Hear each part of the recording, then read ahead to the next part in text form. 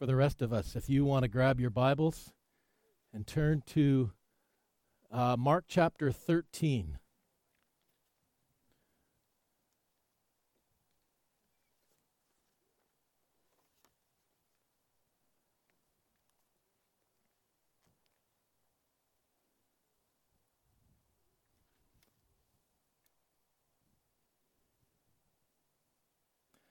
Mark chapter 13, and we're going to start reading at verse 1.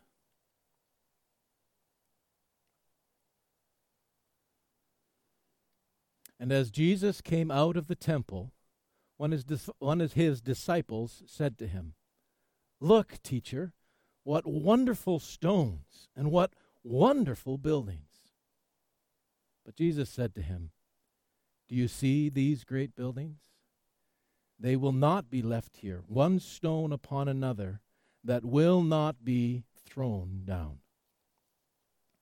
And as he sat on the Mount of Olives opposite the temple, Peter and James and John and Andrew asked him privately, "Tell us, when will all these things be, and what will be the sign when all these things are about to be accomplished?" Jesus began to say to them, "See that no one leads you astray. Many will come in my name, saying, 'I am he,' and they will lead many astray. And when you hear of wars and rumors of wars, do not be alarmed. This must take place, but the end is not yet. For nation will rise against nation, and kingdom against kingdom, and there will be earthquakes in various places. There will be even famines. These are but the beginning of the birth pains. But you be on your guard, for they will deliver you over to councils, and you will be beaten in synagogues, and you will stand before governors and kings for my sake to bear witness before them. And the gospel must first be proclaimed to all nations. And when they bring you to trial and deliver you over, do not be anxious beforehand what you are to say, but say whatever is given to you in that hour. For it is not you who speak, but the Holy Spirit. Brother will deliver brother over to death, father his child, and children against parents, and have them put to death. And you will be hated by all for my name's sake. But the one who endures to the end will be saved." Lord God, we thank you for your word to us. We thank you for how it speaks to our heart, the way that it touches us, no matter where or how or in what situation we are living. Your word that was spoken by your Son so many years ago, that was then recorded and has been passed down through the church, through all of these different ages. Each one has had an opportunity of hearing your Spirit speak to them through these words. Lord, I pray that as we come before these words today, that you would speak to us in the place where we are at, in the circumstances where we walk, that we would be touched by your Spirit, that we would be touched by your truth, that we would be encouraged by your exhortation, and that we would walk in such a way that brings honor and glory to you. We thank you in Jesus' name. Amen. This passage is wrapping up this section that we have been talking about of Jesus engaging with religious leaders and the people there in the temple. You remember way back in chapter 11 when Marcus was preaching on the triumphal entry. And there in chapter 11, in verse 11, Mark records for us, "And Jesus entered Jerusalem and went into the temple." That was the first movement of Jesus interacting with the priests and the people there in the temple in Mark's gospel. And then we went through that whole process, and we followed along with Mark's exposition of these events of Jesus here in this Passion Week before his arrest and his crucifixion. We saw Jesus coming, and remember the account of him coming up to the fig tree that was bearing no fruit, and he cursed it. And we talked about how that represented Jesus' curse on the fruitless temple, how it had all of the outward expressions, the outward appearances of being a place where you could meet with God, but there was no fruit there. And even though it was out of season, that it wasn't its time in history when it was fulfilling its role, that time was coming to an end because Jesus now was dwelling among us. We no longer need the temple to be the place where we go and meet with God, but we can meet with God wherever. And as the apostles and the authors of the New Testament continue to express to us, that we now, because Christ lives in us, we are that temple, that place where God dwells in this world. So the temple wasn't in season, but still he went hoping to find fruit, and there was none. Those that were in charge were just filling their own pockets. And people who came to meet with God would just instead find this place of abuse, of oppression, of distraction, of all of these terrible things that were getting in the way of people being able to encounter God. And then we've been talking about these different confrontations that Jesus had with the religious elite in that time, the encounters with the Pharisees, the encounters with the chief priests, with the Sadducees, with the scribes, and how in each case they turned out to instead of be open to the message of Jesus, the hope that he had as God dwelling among us, they rejected him and turned their back on him. And so we come to this closing of this temple, and we see Jesus leaving the temple. Look at the words that Mark records there for us in chapter 1. And as Jesus came out of the temple, he was walking out of this place after having dealt with the corruption that was there, and now was sitting on the Mount of Olives across the valley, looking down at the temple. And even in all of that foreshadowing of encounters that Jesus had with the temple and the things that he was teaching his disciples in, all of that, still the disciples weren't getting it. And I guess you can understand that even though Jesus had been speaking against the temple, had been speaking about the corrupt religious system that was there in Jerusalem, there still is that sentimentality. And from everything that we read about this temple, it was spectacular. It was an amazing thing of beauty that the historians of the day, Josephus and others, wrote about and talked about this beautiful structure that Herod had been able to create. And one of the disciples, in that sentimentality, in that being overwhelmed by the beauty of all of this, says to Jesus, "Look at these stones. Look at these beautiful buildings." And that opens way for Jesus to declare the final prophecy against this corrupt system and a corrupt building. That even though he had spoken about the corruption within, he was now speaking about even the beauty of the buildings was going to be destroyed, was going to be undone once and for all. And he talks about how not even one stone will be left on another. And we've talked about how this prophecy was actually fulfilled in 70 AD as Titus came into Jerusalem, was able to overthrow the rebellion that had raised up itself in Jerusalem against Rome.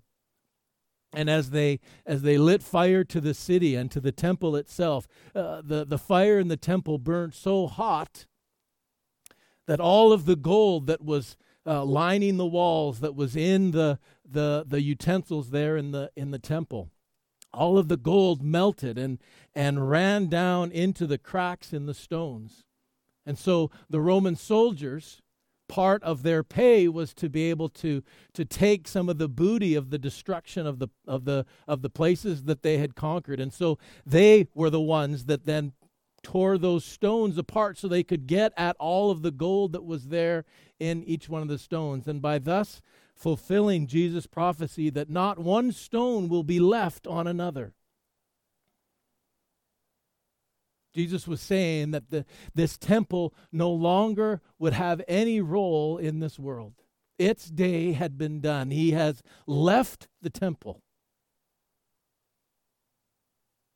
And now we would meet with God in person, face to face, in Jesus Christ.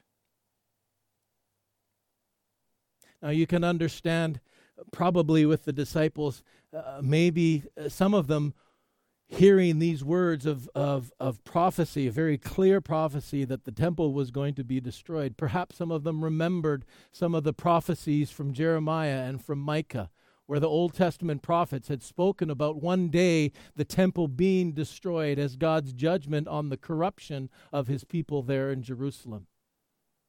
And so perhaps they then made that connection in their minds that this destruction of the temple that Jesus was prophesying, maybe that was going to be the place that Jesus was going to establish his millennial kingdom, his reign here on the earth that had been prophesied in the Old Testament. And so these few, Peter, James, John, and Andrew, the first disciples in Mark that were called to join Jesus in his ministry, they join with him there up on the Mount of Olives, and they ask us, so tell us, when will these things be, and what will be the sign when all these things are about to be accomplished?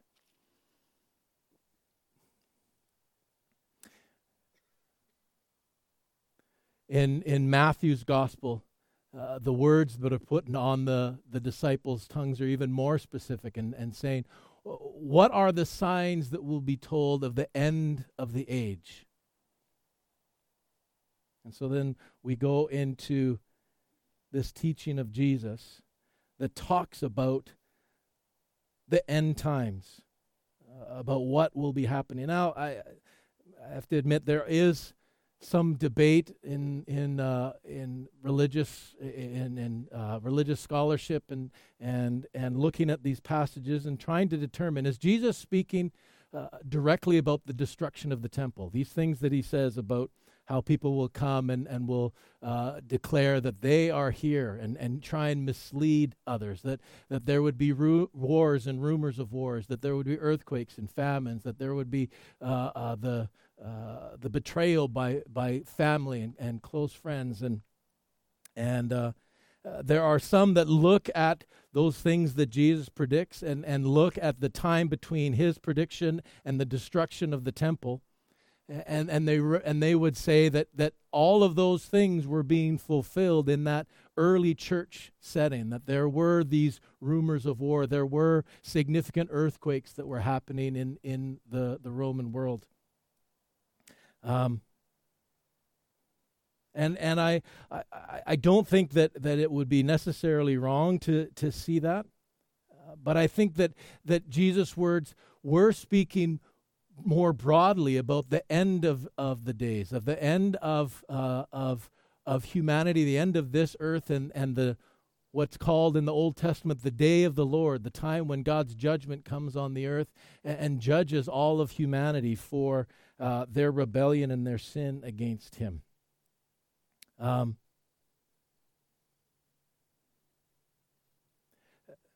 Two reasons I think that. I think first of all, some of the things that Jesus is speaking about aren't fully fleshed out in that early church age, and are things that we are yet to see. I think also along with that, Jesus' words to us that are recorded in Mark aren't just words that were for a past generation that we can look back on and say, oh, wasn't that helpful for them in that time? But it really has no impact on my life today.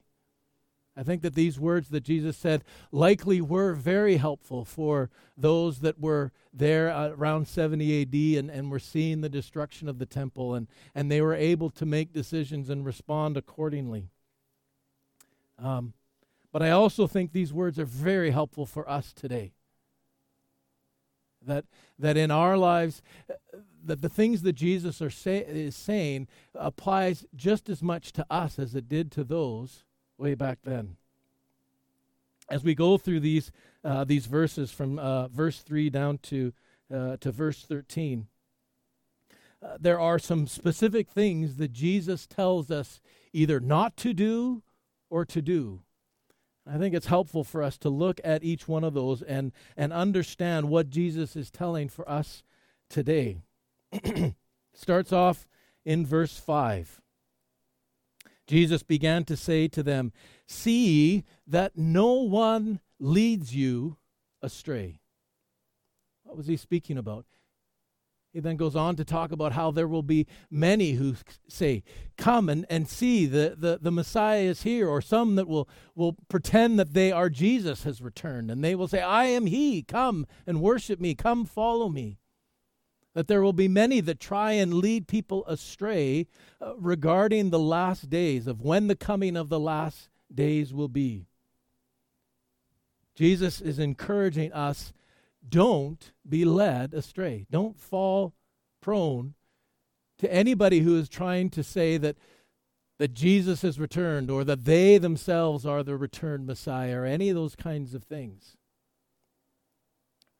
Because that is going to lead you in the wrong direction.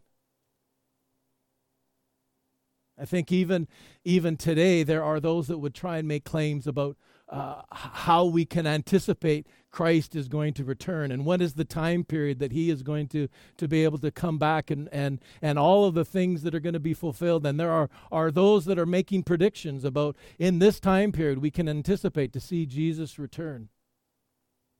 I think the one thing that you can be sure about in anybody that makes those kinds of claims is that you can't trust them.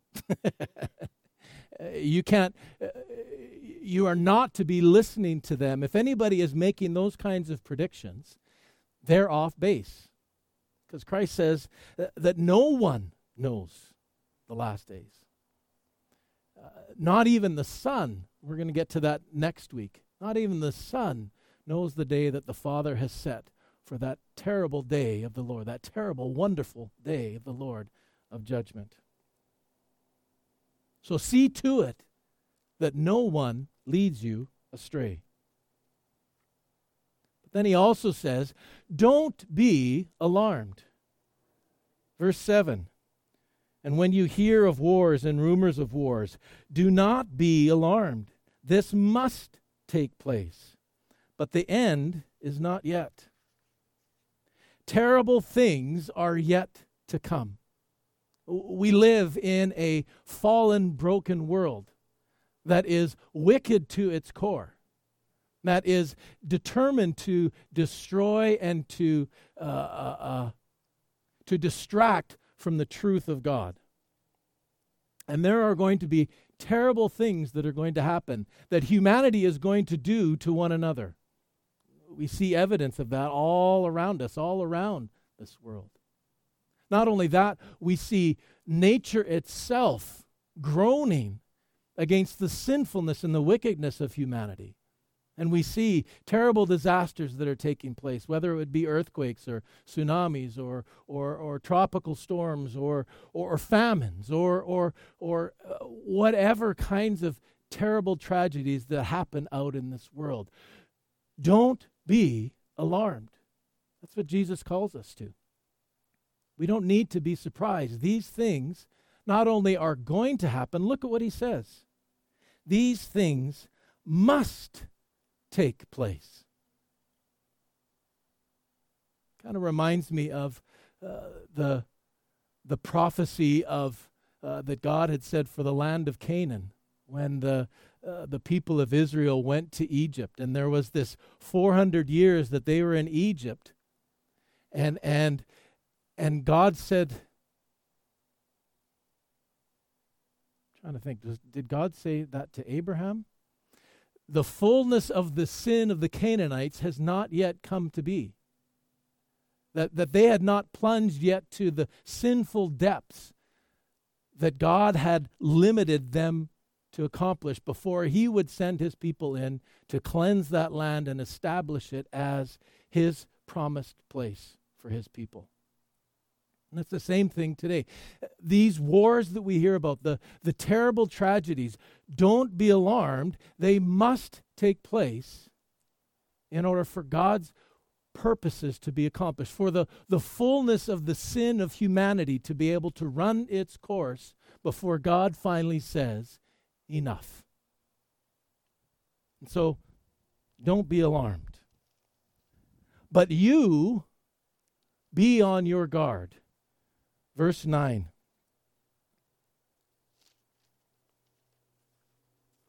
Mark writes, but be on your guard, for they will deliver you over to councils, and you will be beaten in synagogues, and you will stand before governors and kings for my sake. The Greek that is used there probably would more accurately, if we were doing a more literal translation, it's more, watch you yourselves. Watch yourselves. What is he telling us to watch ourselves against? He's talking about these, how you will be delivered over to councils, you will be beaten in synagogues, you will stand before governors and kings for my sake. Why? To bear witness before them.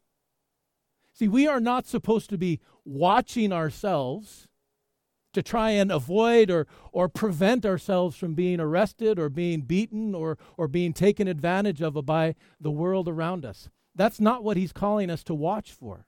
What he's calling us to watch for is for the opportunity where we can be a witness in those times and in those places.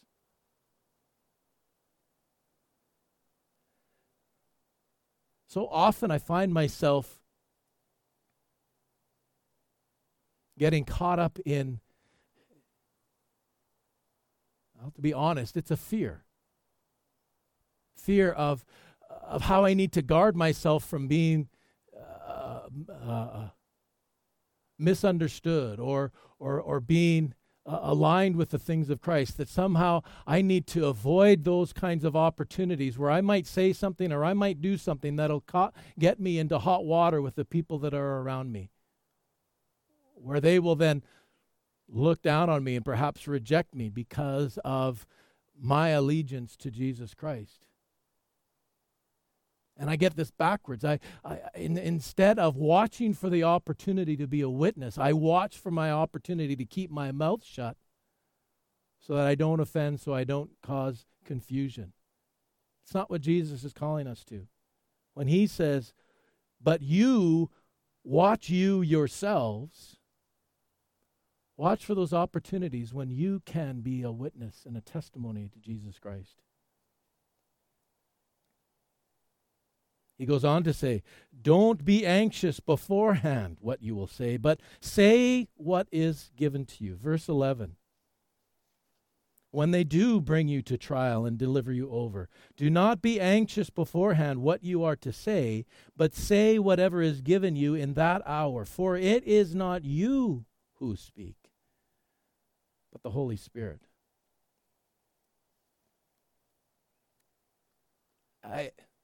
This is another area where I find myself missing Jesus' instructions and going down a path that more aligns with my personality. I often find myself trying to think, what would I say in those circumstances? Probably even, more often. I also get in a place of looking back and saying, oh, I wish I would have said back then in that moment when I had that opportunity. And I get myself thinking, well, what would be the proper way of engaging in that kind of a discussion with somebody about the things of Christ? What would be the words that I could say that would be an argument that would convince them that Jesus is their only hope of salvation? Jesus says, don't be anxious. Don't spend brain cells trying to figure out what you will say beforehand. Instead, say what is given to you. See, when you trust what the Holy Spirit is going to have to say to somebody, He knows far better what's going on in their heart. He knows exactly the place and the circumstances that they are going through that they need to hear in order to encounter His truth and His presence in their lives. So instead, what I should be doing is practicing listening to the Holy Spirit. Practicing being obedient even in those little moments, in those small interactions that come my way, of having the courage to speak out in boldness the things that the Holy Spirit is putting on my heart into the people's lives that I encounter. And as I am faithful all along that path of listening and then speaking with boldness and being obedient to what Christ calls me to, in those big moments, those scary moments, I will have developed a pattern in my life of being able to hear and recognize the Spirit's voice and having the courage of conviction to then speak out whatever it is that He puts on my lips, whatever He has given me to say. Don't be anxious, but say what is given to you. Finally, Jesus' words is encouragement to us as we face the approaching last days. Endure. Endure. Walk faithfully every day in the completed work of God, trusting in Him every moment of every day. Verse 13, and you will be hated by all for my name's sake, but the one who endures to the end will be saved. See, it doesn't matter what's going on around us. It doesn't matter the circumstances that we find ourselves. It doesn't matter the pressures or the persecutions or the sorrows or the sufferings that we might encounter. We don't have to focus our attention on that.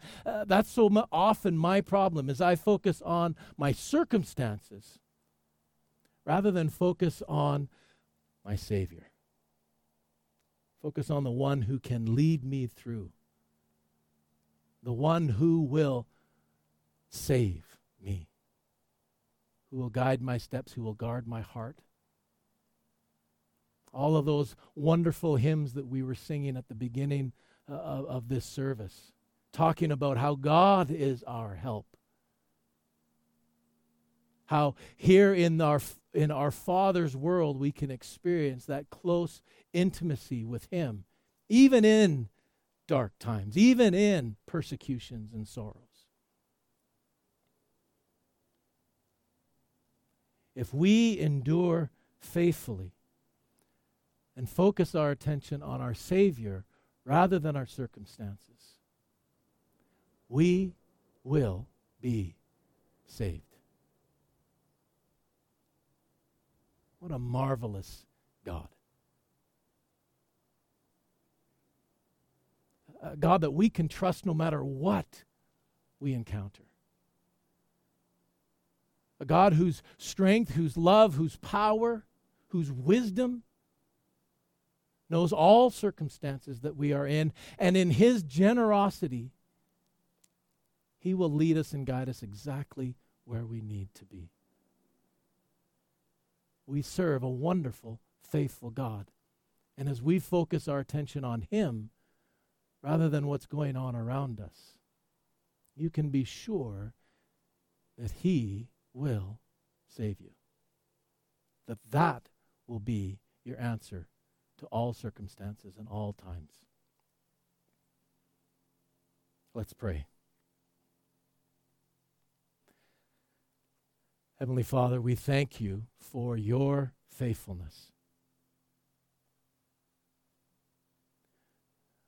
We thank you that our enduring isn't dependent on what we are able to accomplish, on what great wisdom we might be able to come up with.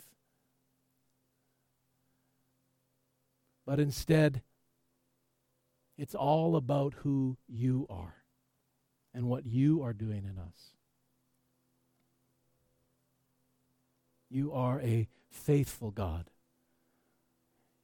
You are our rock and our solid place. You are our protection. You are our guide. Lord, I pray for each and every one here today that they would, maybe even for the first time, that they would discover what it means to put their trust in your faithfulness. To know that you are a God who is able to carry them through no matter what sorrows, no matter what heartaches they might experience. You are the faithful God, and you will do it. We thank you for that in Jesus' name. Amen.